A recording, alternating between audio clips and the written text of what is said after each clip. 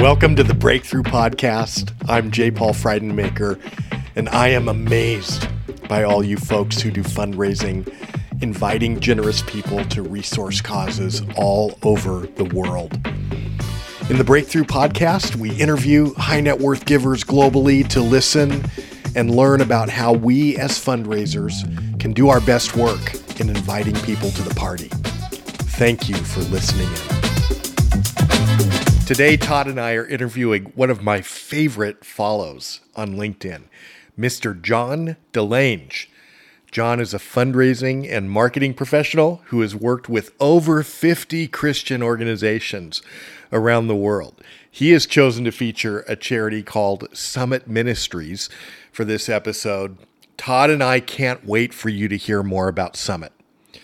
Jon now leads the direct mail and digital strategies for Summit Ministries, as well as helping with major gift relationships for them. But if we hop in the Wayback Machine, we'll find that the young teenage Jon DeLange traveled all over the U.S., teaching civic engagement to other teens. And he was a delegate to the Alliance for Responsible Citizenship Conference. Overachiever. Sorry, something stuck in my throat there. I'm just jealous. Oh, excuse me, my goodness. But what we're really interested in is that he grew up on a strawberry farm and was afraid of phone calls. Thanks for listening in on this Talking Shop episode with Jon DeLange. Todd DeKreider, Happy New Year. Happy New Year. So much fun, dude. Good to see you again. Good to see you again, too. What is your favorite New Year's tradition? Do you guys have something that you do every year with the kids, or? Well, actually, this year we did a different one and went up to family camp. Oh, okay. So we went up to Gull Lake Ministries, and they have a New Year's deal. So we celebrated it with, I don't know how many hundred others, with a balloon drop and a, kind of a little spiritual kickback in, time of worship, that kind of stuff. But outside of watching football and go Michigan, right? I don't know beyond that. What? No, just pause. No, I'm sorry. I was going to ask, are you a Michigan fan? Good night. I mean, of course, I'm a Husky fan. Yeah. And I just want to have a moment of silence. Okay, that's good enough. I love it. It was a good game, though. It was a good game up until about midway through the third quarter. I was nervous until that point, yes. Yeah. But once it got going, it was a blast. Well, we're launching 2024 with a Talking Shop episode, and I am super excited about this. So, Todd, I know that you don't know our guest, Jon DeLange, personally, and I actually met Jon on LinkedIn. We've become LinkedIn friends, both professionally and personally, and he is a great follow on LinkedIn, by the way. We'll put everything in the show notes, but here's what I'm going to do, Todd, even though you don't know him. We're going to play a little one truth and two lies. I can't remember. It usually is two truths and a lie. So unless we're playing a different game. Here we go. Two truths. No. Two truths and a lie. Or three. I'm going to do three lies. No, I'm just kidding. Okay. I'm lost. I don't know what we're doing. I'm going to make three. I'm going to make three statements about Mr. DeLange, and you tell me which one is false. Ooh. That's how. So it works. one is false. Okay. Just to be clear on the rules that you changed 7 times. One of my three statements is supposed to be false. Okay. Here's the first one. Jon worked as a political operative in multiple states at the state and federal level. Okay, it's believable. Second one. Jon grew up on a strawberry farm, and he's afraid of the phone. He was afraid of phone calls growing up. All okay. Right. Third one. At 21 years old, he was hired as a director of development and led that team to their first $1 million fundraising year. Okay. Which one of those do you think is false? Afraid of phone calls kind of makes me go, I don't know if he can be in this role without it, right? I'm going to go with 2. I believe the Strawberry Farm piece, but I think I'm going to go flag on the afraid of phone calls piece. You know what, Todd? No surprise. I cheated. All 3 of those are true about this guy. So that's why I had to make up the rules 9 times. There we go. I get it. All right. Yeah, that's right. All right, so I want to start it on that one, John. then, John. How in the world did you get from afraid of phone calls to getting into the business of asking people for money? That just seems like a non sequitur to me. Great question. It does. You know, that's right. Growing up on the Strawberry Farm, we had thousands and thousands of customer interactions during the busy season. And so that was kind of the base of kind of overcoming that fear. And I got to go back to my parents. I have such respect for them.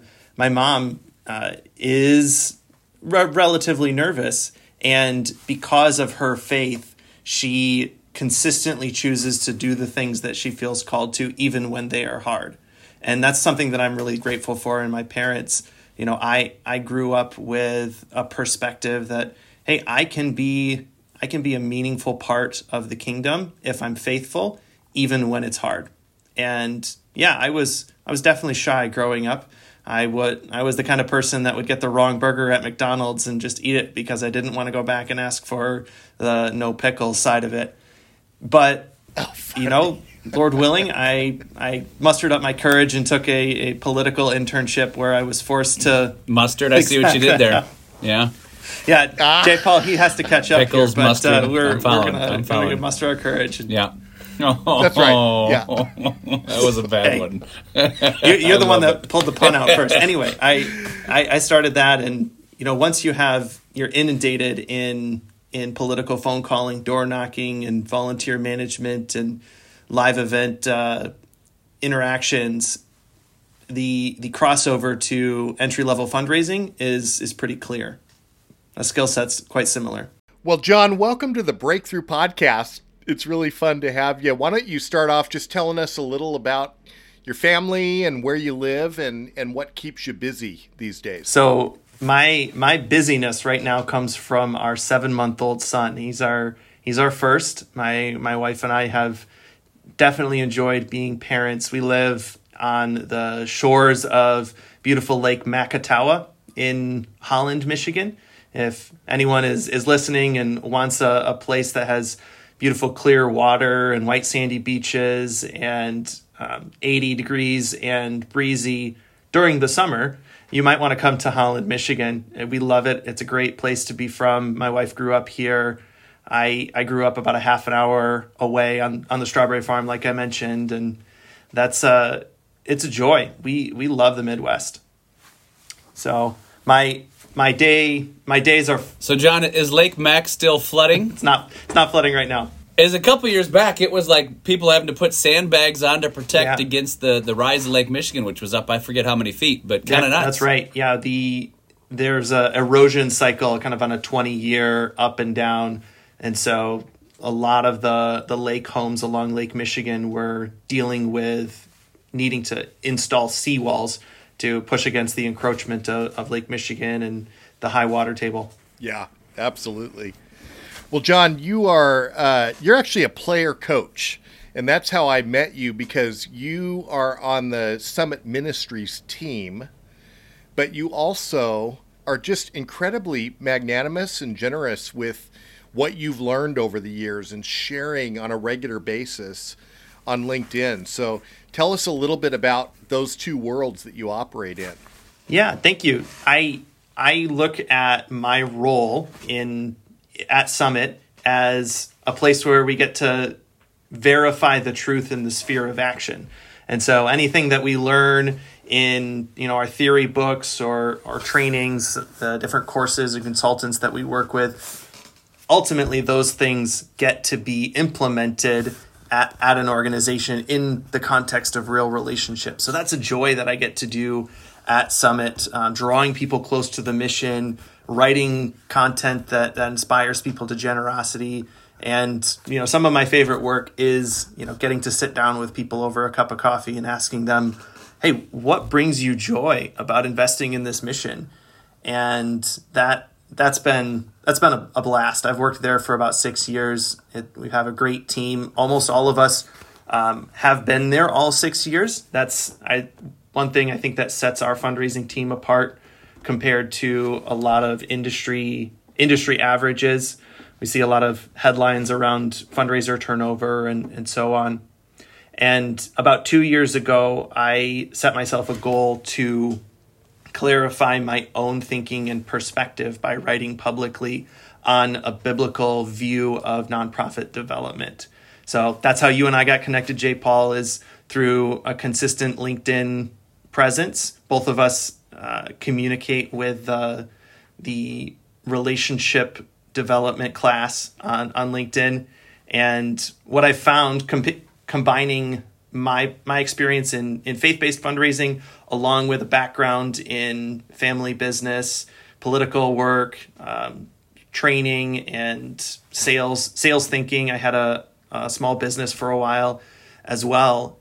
There's a great synergy in finding the joy in our work as fundraisers when we distill it down to its principles. Which actually I'd like to switch into when you talk about the principles. I don't know how widespread this list of 12 is. This is one of the things that you do in the coaching, this list of 12 principles, because I want to unpack several of those, if that's all right with our time. I'm looking forward to it. Is this a widespread list for you, John? Okay, yeah. And the first 4 are honestly my favorite, not to pick on the other ones.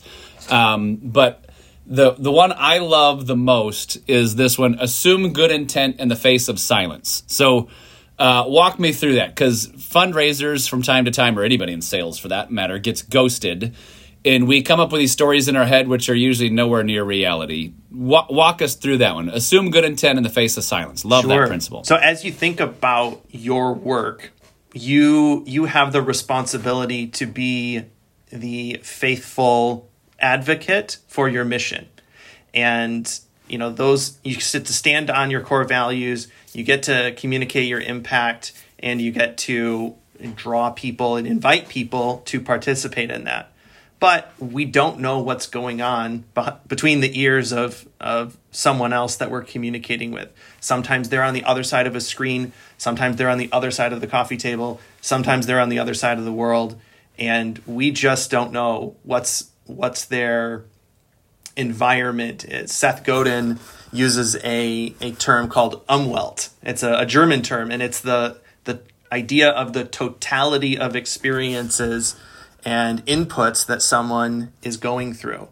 And I have a great friend who's spent his whole career in major gifts, and I think he got this from Pep Jackson, and he talked about you need to live as and have some of the inputs that your key supporters have as their inputs. So that way you understand what they're going on. So anyway, that is all the foundational idea of why we assume good intent in the face of silence. When we have a relationship with someone, or even if we don't have a relationship with someone, but they are connected with our organization, we have a baseline understanding that, hey, they seem to appreciate the work that we're doing. So just because something has changed in their daily schedule and they didn't get back to my text or my email, we need to be disciplined in the thought process that, hey, maybe their kids are screaming in the back seat, and they opened to the text, but then once they got to the school drop-off line and they couldn't text me back, or that's. So I think everyone, if you look back on your consistent actions over time, there are points where that 13th phone call or that 12th text after 10 months is the one that finally produced the results. Yeah, no, that's so true. I think almost daily I'm saying to a client or someone I'm coaching, don't let your imagination run wild.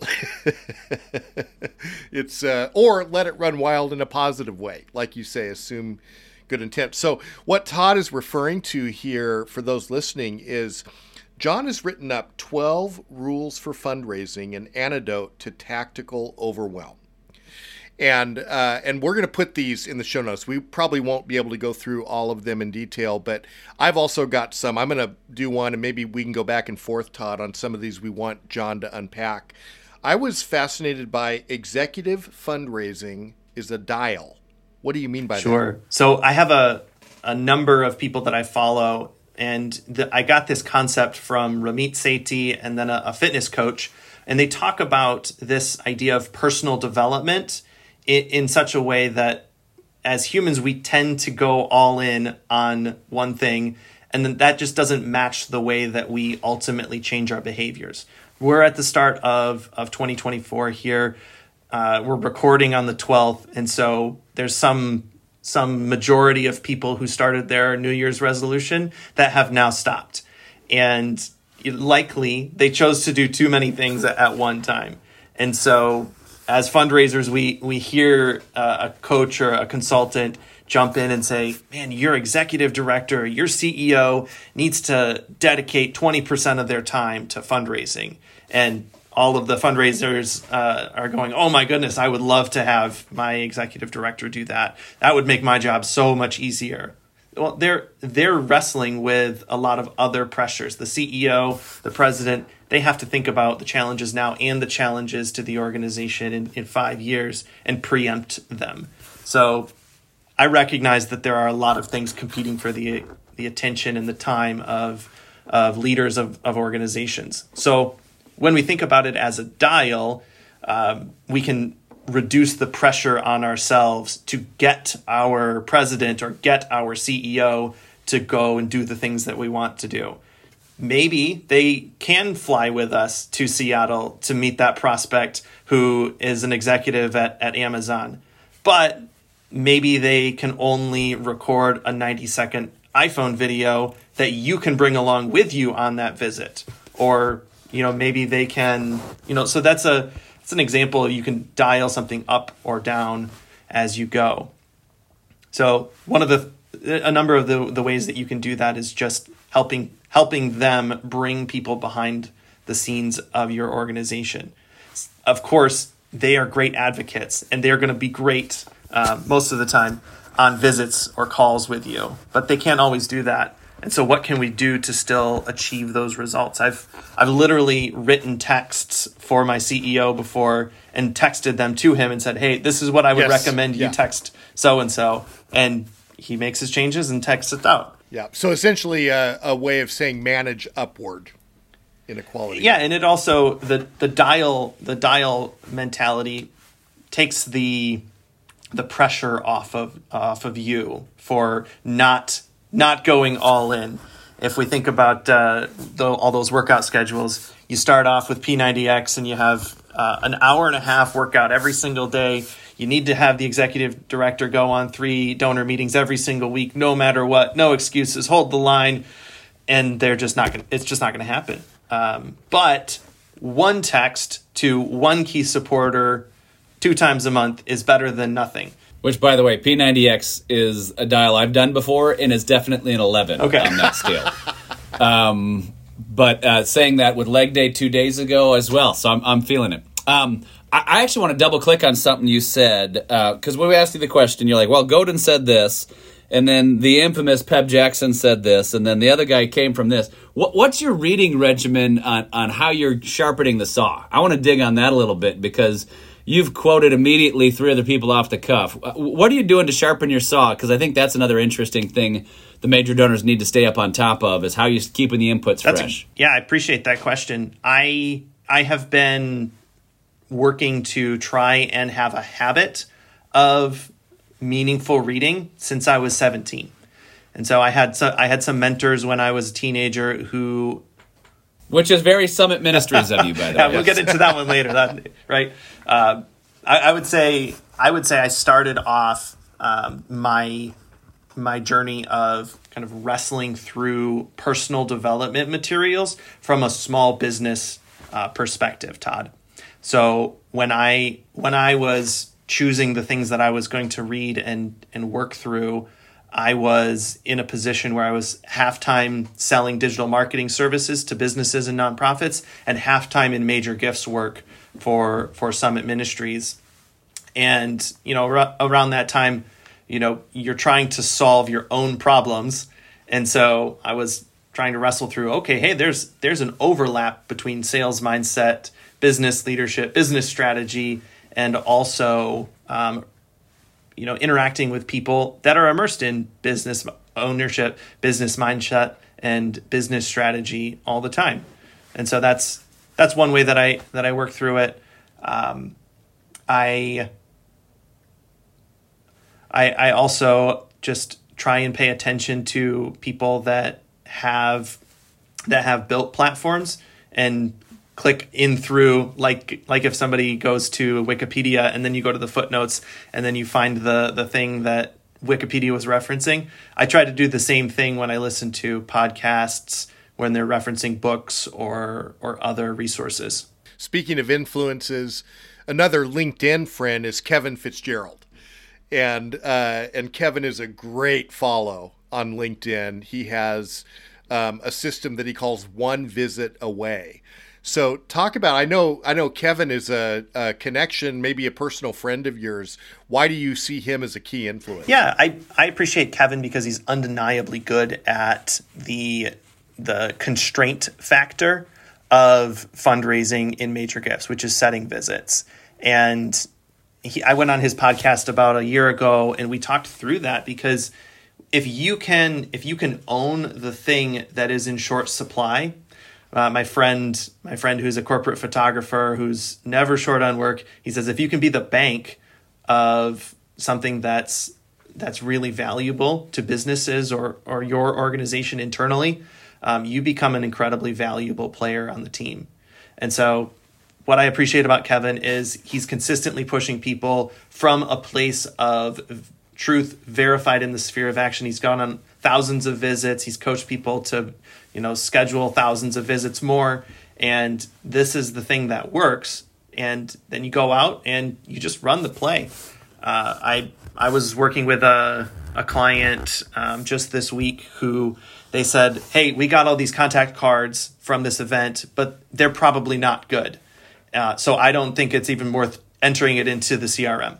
And I stopped them and I said, look, I want you guys to hear me very clearly. Don't ever say no for your donors. And don't ever say no for people who could be your donors.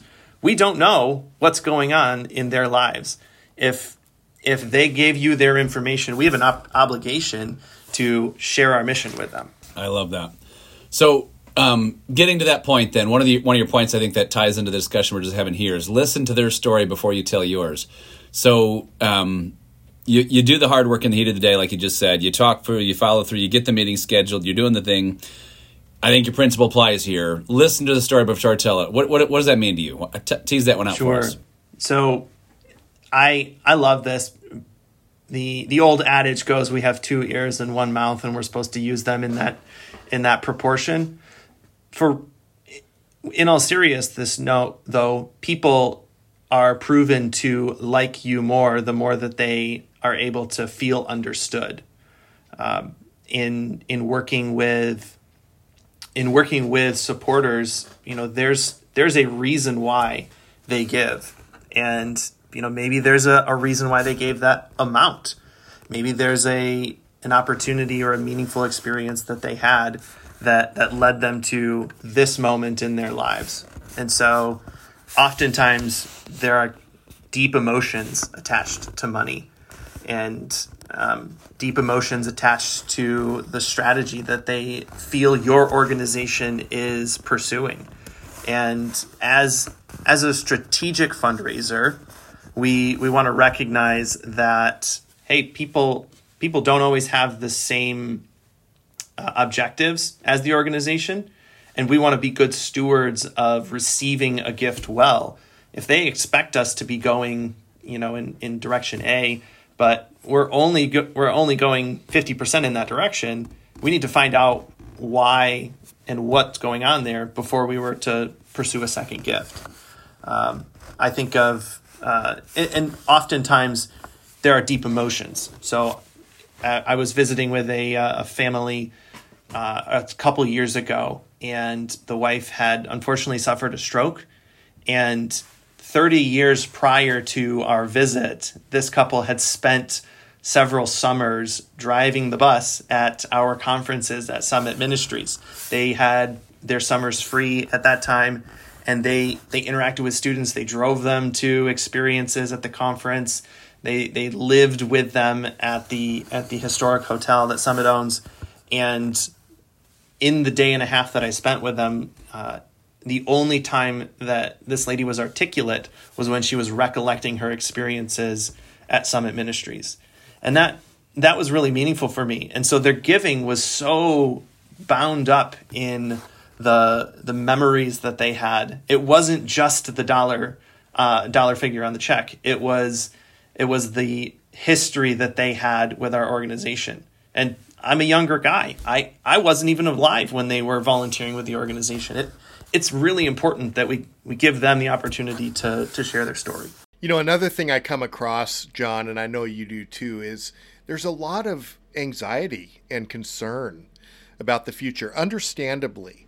And one of the principles you have, or one of the rules you write, is embrace your limits. And I think this is tied also to another phrase that you've mentioned that I love, and that's control the controllables. Talk about that a little bit. Sure. So every organization runs into this to some degree. If only we had $1 million to spend on Facebook advertisement, we would get so many donors. If only we had an angel gift for, kicking off that new partnership program with the local school district, man, we would just thrive.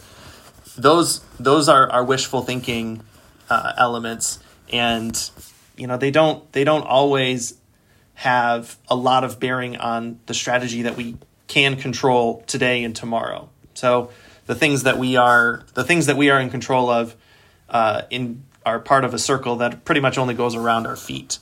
And when we look out, say, hey, this is Viktor Frankl talking about, he's like, I can control my thinking and I can control my attitude and how I respond to external stimuli. So every organization is going to run into these limits. Many times they are financial limits. The story that I share in the concept is Bill Walsh, who took over the Bengals in the 1960s, and he just inherited these comically inadequate players. Virgil Carter was known as this noodle arm quarterback who couldn't pass more than 20 yards, and back in the 60s, the whole offense was built around specific types of plays, and Virgil just didn't fit that. You either had to bomb it way down the field or just run up the middle and knock everybody down. And so they built the strategy that became known as the West Coast offense, where wide receivers ran 12 to 15 yard routes and the quarterback put the ball in a specific placement. And so, that embracing of Virgil Carter's noodle arm constraints brought a new era of NFL offense. Noodle arm. That's the title of Todd's next memoir. Yeah. I never played football. That's valid. I like it. All right, John, I want to switch gears. We always ask our donors this question, just because I think it's fun. But from your side of the table, obviously we get into this thing of getting asked and asking, and some of them go really well and they're blessed and it's really fun. But then I think more so the ones that just don't go so well. I'd love to hear the stories on that side. And again, protect the names as you need to. But I would love to hear a one that went well and one that you like, man, I wish I could have that back. Or the one you learned from. Maybe we should say it that way. So one that I learned from was working with a couple who, they had been to one of our events, and we had some faulty data. And so their wealth screening didn't match their reality. And it is tough when somebody comes to your team at a 4 or 5 star hotel and they say, we shouldn't be here. We learned a lot in that interaction about how to be gracious. And one of the things that has changed now as a result of that, one, they didn't they didn't make a large gift. That wasn't part of their capacity. And we've done a lot to be caring on both ends of that now. So when we kick off our events, we always tell people, look, we're glad that you're here, and your presence here has nothing to do with your giving. And that relieves the pressure for those that feel, man, maybe I shouldn't be in this room. Or also for the people that say, I could write a check that's twice your entire campaign. And we want to recognize that, hey, people are in different places. And when we're gathered together for a joyful, fun, community-centered, or a key community event, we want to just be together in the context of relationships. So give us the flip side then. Tell us the story on when it went well. I think about this. This is just, it's all about people that are finding joy in what they give. We worked with a family who was at a different event. We had invited them, and they came up to me after and said, hey, we'd like to make a gift that exceeds what we are pre-approved to give on the day of. We need to go back and meet with our foundation board. And I was excited to hear that. And they called me back after the board meeting about 10 days later at 9:45 at night and let me know that there was a 7-figure gift on its way to our organization. And that was the first time that we'd ever received a cash gift of that size at Summit. And the first thing that I was able to share with them was, you guys must be so excited about this. And they said, yes, we are. This is an absolute joy. Of course, right after that, we say thank you. We express gratitude and bring that, but always centering around the experience of the person that is making the gift, that giving truly is a gift to the giver. And that was absolutely true in that moment. Well, we come to a part of the podcast here that we love, and that's that we ask our guests, kind of in lieu of doing ads or other things like that, we want to feature a cause that is just near and dear to your heart. And Jon, you've chosen Summit Ministries, which of course you're spending a lot of your time and energy to help them. But talk to us a little bit about Summit. What is the vision? Sure. I'm blessed to be able to work for an organization and spend most of my time with an organization that had an outsized impact in my life. I attended Summit as a 17-year-old student, and it gave me a perspective of people that were living their story through the lens of a biblical worldview in a multiplicity of vocations. It's easy to think as a young man or young woman that living your faith out means being a missionary or a pastor or some version of quote unquote ministry work. But I encountered a lot of people and a lot of stories of people who lived their worldview out, the pattern of ideas that made up their assumptions and their environment, living that out practically in a lot of different ways. And so I'm grateful to be able to share that story. Summit works with about 65,000 students every single year through conferences, curriculum. Wow. Yeah, That's we're blessed to support Christian schools in their work in the Bible classes, helping students not only mentally know the propositions of the Bible, but also to go and actually put them into practice. But one of the things that we've done for all 61 years at Summit is these 2-week summer conferences. And students come oftentimes when they're 17, 18 years old, and typical 17 and 18-year-olds, they're coming to a conference environment, and we make them sit through lots of hours of lectures. But the thing is, because it's so transformative and eye-opening, they're encountering truth and relationship from world-class apologists and thinkers and speakers. And we go back and we ask them, hey, what was your experience like 5 and 10 years later? And 95% of them that were responding to those surveys are saying that they've embraced a biblical worldview and they're now living it out.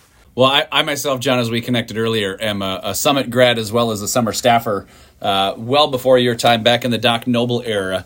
But for me as well, I'm a living testimony of Summit is it taught me how to think, and it taught me how to love to read and how to love to learn. And Doc Noble, Jeff Myers as well, I don't know as well, but Doc was just such a prolific reader in the caliber of staff and teachers, speakers, whatever you want to call them, that come in.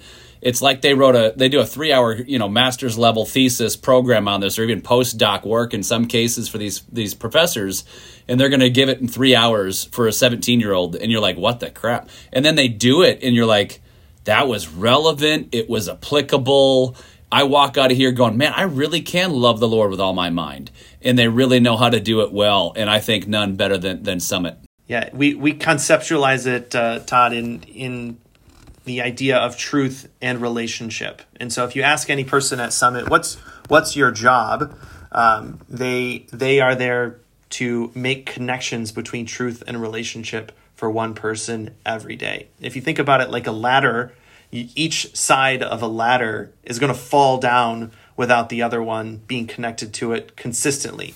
And if you want to scale the walls over the barriers to people's minds, or help them escape the hold that false worldviews have on them, you need to help them connect the rungs between truth and relationship in a really robust way.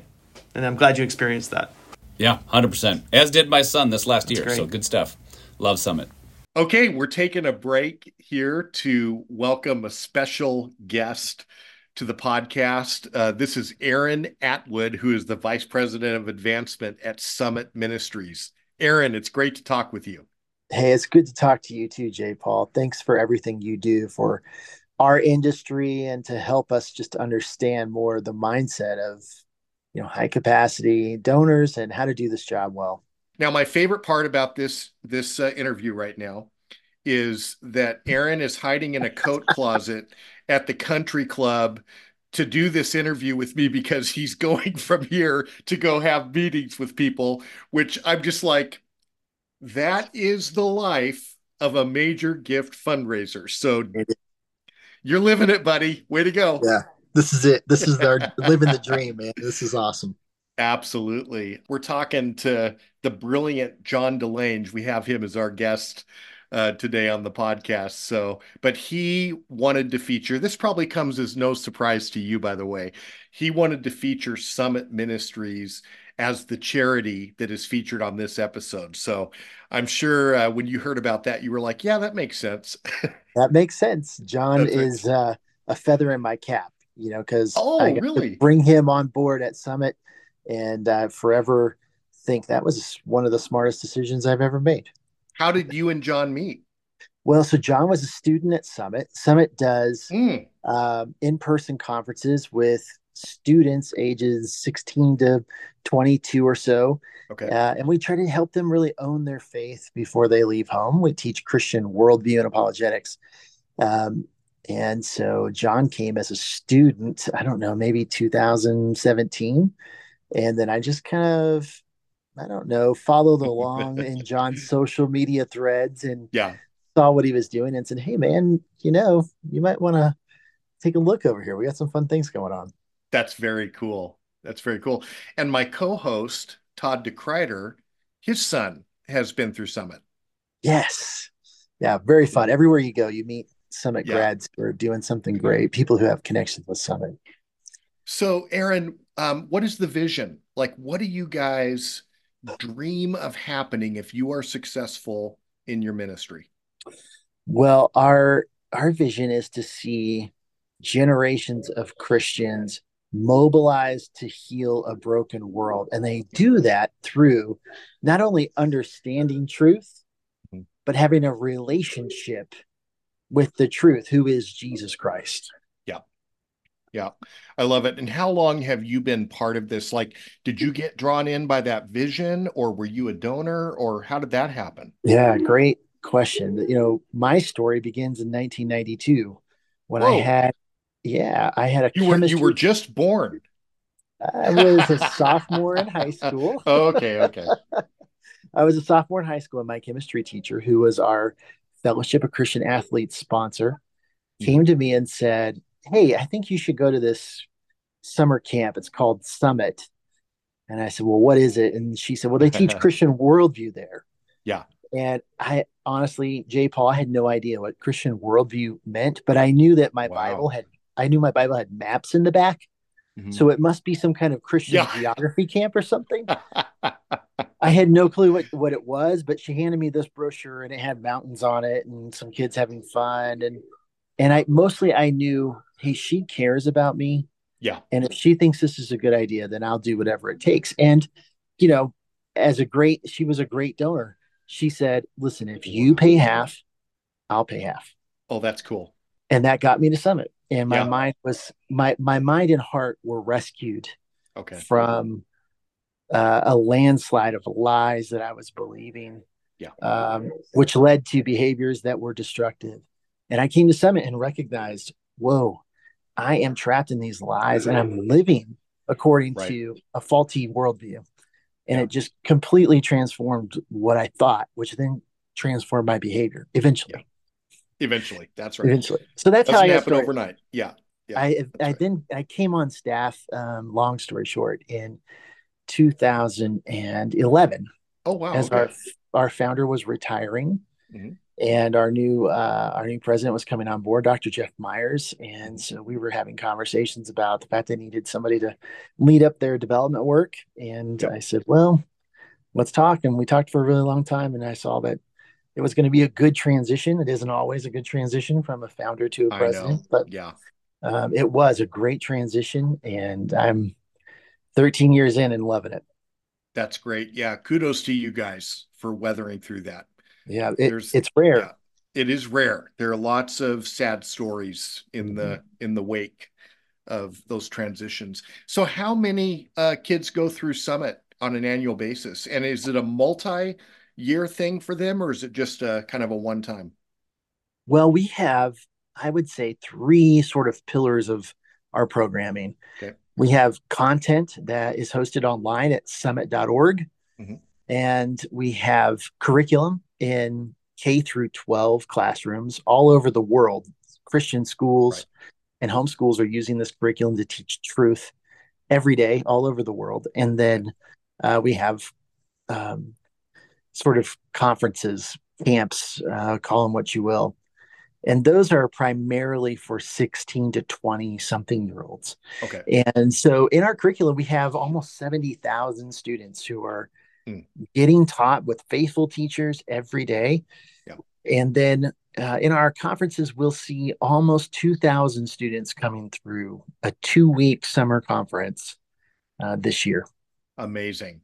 That's Yeah. great. Now, do students come back though? Like if they've gone through, say, someone went through and, you know, 2021, forget about COVID for a second, would they come back the following year or maybe 2 years later? Well, I can say I did in Oh, you did? 1992. I loved it, and I Oh, came back wow. in '93 because I Okay. wanted a little bit. I wanted a booster. Let's say Yeah. I wanted a Yeah. booster shot before going off to college.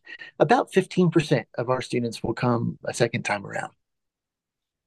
It's incredible, Aaron, to hear your story. Like I didn't know that. You and I have a professional relationship and we've been involved in fundraising, but I didn't know that about your story. That's incredible. But tell us one or two others that just kind of stick in your heart as you wake up in the Mhm. morning and you go out and you rally resources for this ministry.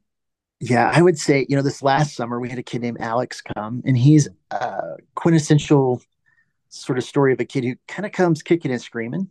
Yeah. And he comes up to our president after his first lecture on sort of what is a worldview and how we're going to compare these different worldviews with one another and see which one really sticks. He comes up to me and says, "Okay, Dr. Jeff, I think I know what I am now." And so Jeff kind of leans forward and says, "Okay, yeah, let me have it." Well, I'm either a new spiritualist or a secular atheist. One of those two. Like, oh, that Yeah. isn't exactly what you want to hear, right? Right. But Jeff says, "Well, hey, let's have lunch and let's talk about it." And that's the beauty of Summit. We're Mhm. 2 weeks long, so we have a little bit longer runway than maybe your typical weekend youth camp in the summer. So Yes. Jeff has lunch with them, and they start talking. And throughout the course of 2 weeks, this guy gets to feel the love of Jesus, and he gets to hear from some world experts, and he gets to ask every question he's ever had, and then some. And on one of the last days, he sits down with Dr. Jeff again and says, "Hey, I figured out what I am, and I'm choosing Jesus. Really? I'm Oh, choosing dude. Jesus." And just, it's that kind of thing that'll keep you going for a really long time. I was going to say, thanks be to God, you can Thank feed off you. that for a long That's time. right. But Yeah, we have lots of stories, I of bet. students who come to Summit whose trajectory just gets a little boost. Brian Scarrett comes to mind. Brian was a good guy, comes to Summit. He's really sharp, and he leaves and decides he's going to go into law, and he gets a job with the State Department. Hmm. And he is stationed in Juarez, Mexico, Uh-huh. where he basically single-handedly takes on the drug cartel in Juarez and gets a conviction on one of the top No drug way. in Oh, Juarez. That takes an understanding of your purpose and calling in life to not right. just dial it in, to phone it in. When you're in a position like that. And Yeah, Brian and many others like that who have just taken Summit as a launch pad yeah, for what they see God calling them to do. yeah. That is incredible. That would be a fun interview. Oh Talk yeah, to Brian. let me know. I'll make a connection. That's very cool. Now, you said you made the comment that Alex, when he came, he kind of came kicking and screaming.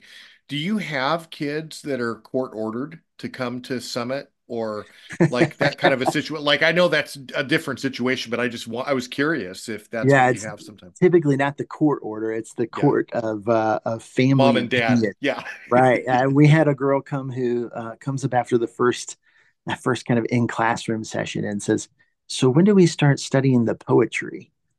Oh, And our faculty member says, "We have some good news and bad news. yeah. What did you come here? What did you come here thinking you were coming to?" "Well, my grandma sent me here saying this was poetry camp." Are you serious? No He way. says, "Well, all right, yeah. Here's the bad news. It's not Yeah. poetry camp, but Yeah. here's the good news. Not poetry camp. So we're Yeah. going to tackle some big stuff." That's so funny. Although we will have a section on the Psalms. That's So, right. that's We right. will touch on some poetry, I promise. That's right.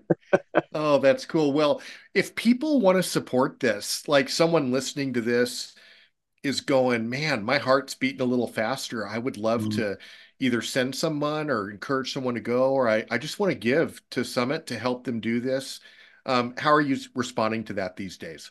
Yeah, thanks for asking that. Well, I would say start at summit.org, Okay. and you'll find a student section there Yeah. for our conferences. And you'll also find a way to give online. That'd be the greatest way to start there. Or people can just email me, Aaron at summit.org. That's easy too. That is great. We'll put those links in the show notes and make sure that people are having a chance to go. And I just want to encourage everybody. And I want to bless you guys and just say we hold in our hearts and minds literally thousands of students, young people, parents. I mean, it's not just the young people. We hold all of them in our hearts and minds as they pursue this transformation. So thank you so much. Thank you. It's great to connect, man. It really, really is fun. And now back to our interview with Jon DeLange. Okay, another rule for fundraising that I think would be fun to unpack, John, and that is this one. Help one person feel like a hero to your organization every workday. Talk to us about that. Yeah, I talk with a lot of people that are starting in fundraising or just wrestling with, man, this challenge seems overwhelming. I have thousands of people I could talk to. I've got all these opportunities to move forward, but what do I do that's actually going to move the needle? And what I've kind of come to over the course of a number of years, wrestling with my own challenges in fundraising, as well as talking with others that are going through some of the same things, is just focus on at least one person that you can help feel like a hero to your organization. That might be a volunteer where you grab them by the shoulder and say, I appreciate what you've done for our organization and how you show up and serve our community every single week for the last 5 years. Thank you.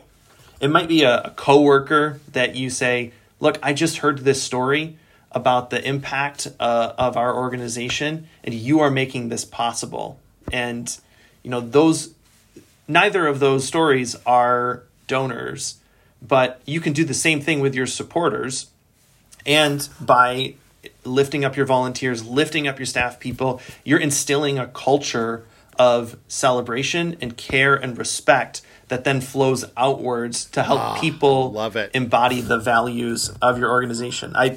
The quote that comes to mind on this topic is, you never know when a moment and a few sincere words can have an impact on a life. And that's from Zig Ziglar. I didn't come up with that. He is he's one of my heroes, and I appreciate the way that he phrases that. So we covered only 3, maybe even 4 of the 12, and those are in the footnotes for sure. But for those who are going, I'd love to get some more outside of just the text that's in the post here, or the show notes, whatever we're calling. I don't think we're that official yet, J. Paul, but whatever. We can be. How do we get a hold of you? / one of the things you also do is do coaching for major donor reps, right? That's the other thing, John, that you were doing. How do we get a hold of you on that side? Give us something on there. Yeah, I would encourage people to come connect with me on LinkedIn. I'm going to be posting a little bit more. My goal with these 12 rules is to treat each of them as a longer form article or essay through the course of 2024. So I'll be expanding on the ideas in a format that will be backed by psychology and leadership principles and my Christian faith. I have a fundraising product with my partner Evan called the Strategic Fundraising Plan, where we coach organizations that are implementing fundraising tools within their organizations.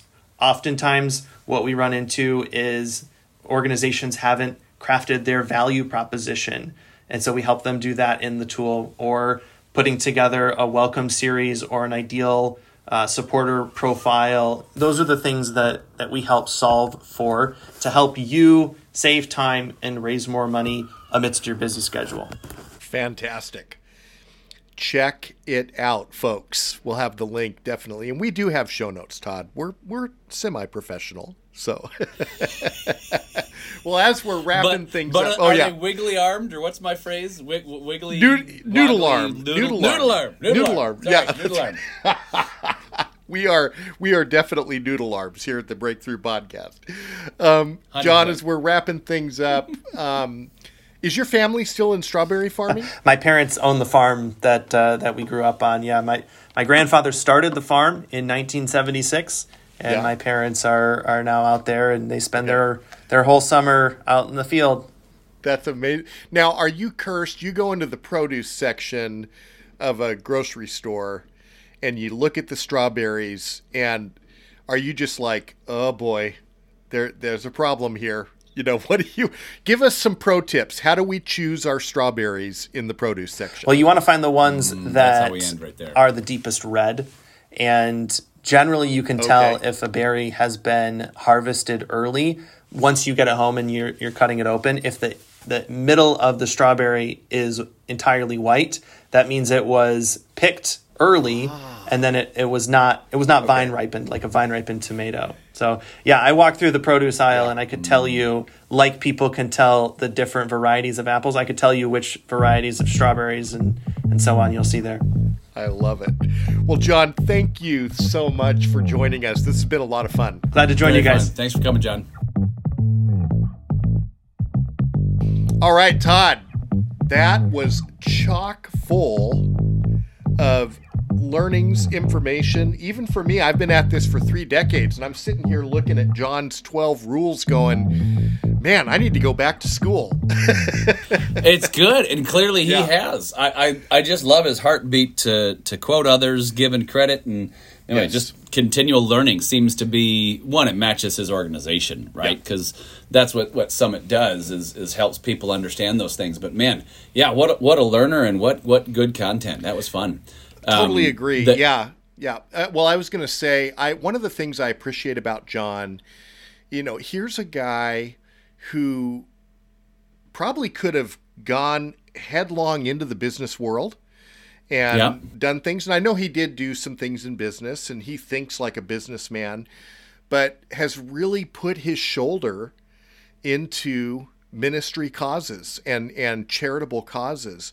And that never gets old for me. So the thing I think that's most helpful is what the assume good in the face of silence. I know with any sales cycle, it's easy to get your head, oh, they're ghosting me for this reason, or they're not interested, or the story he told about we got these stack of the deals and it's not worth following up, and that idea of just no, let's do our job, and it's following up and setting the meetings, it's doing the due diligence, it's it's listening in, it's how you do it right. All those were it was fantastic. Absolutely.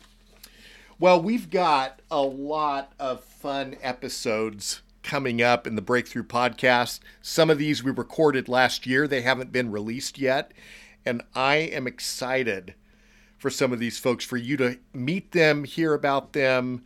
It's going to be a lot of fun. So we're getting off to 2024 with a bang. We've got a few more in the pipeline to be released and announced. That's right. But yeah, we've got some great ones. I'm not sure what's actually been out yet or which one's not because I'm not paying attention. Right. But the interviews and the conversations we've had have rocked. So it'll be fun for sure. I'm talking to our number one fan here of the Breakthrough Podcast, Todd DeCryder.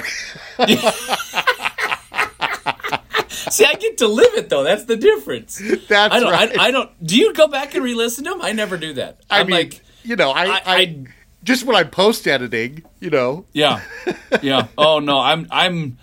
It's good and helpful to learn and all that. It's good and points valid that you listen to yourself to get better at your craft. I agree. I'll tell you, the ones that make my heart and brain happy are less the actual podcasts and going back and watching the videos of you and I interacting with like Greg Baumer or Henry Kestner or something where we're just having a blast. We're, talking and laughing, and it's just a good time. Michelle Benson, man, that was so fun. And Daryl, all of them have been honestly really. I don't think we've dropped a tufty yet, but anyway, fun times.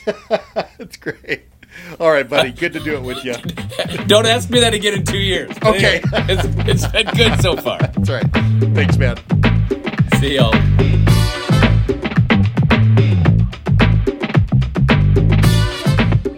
The Breakthrough Podcast is produced by myself, J. Paul Friedenmaker.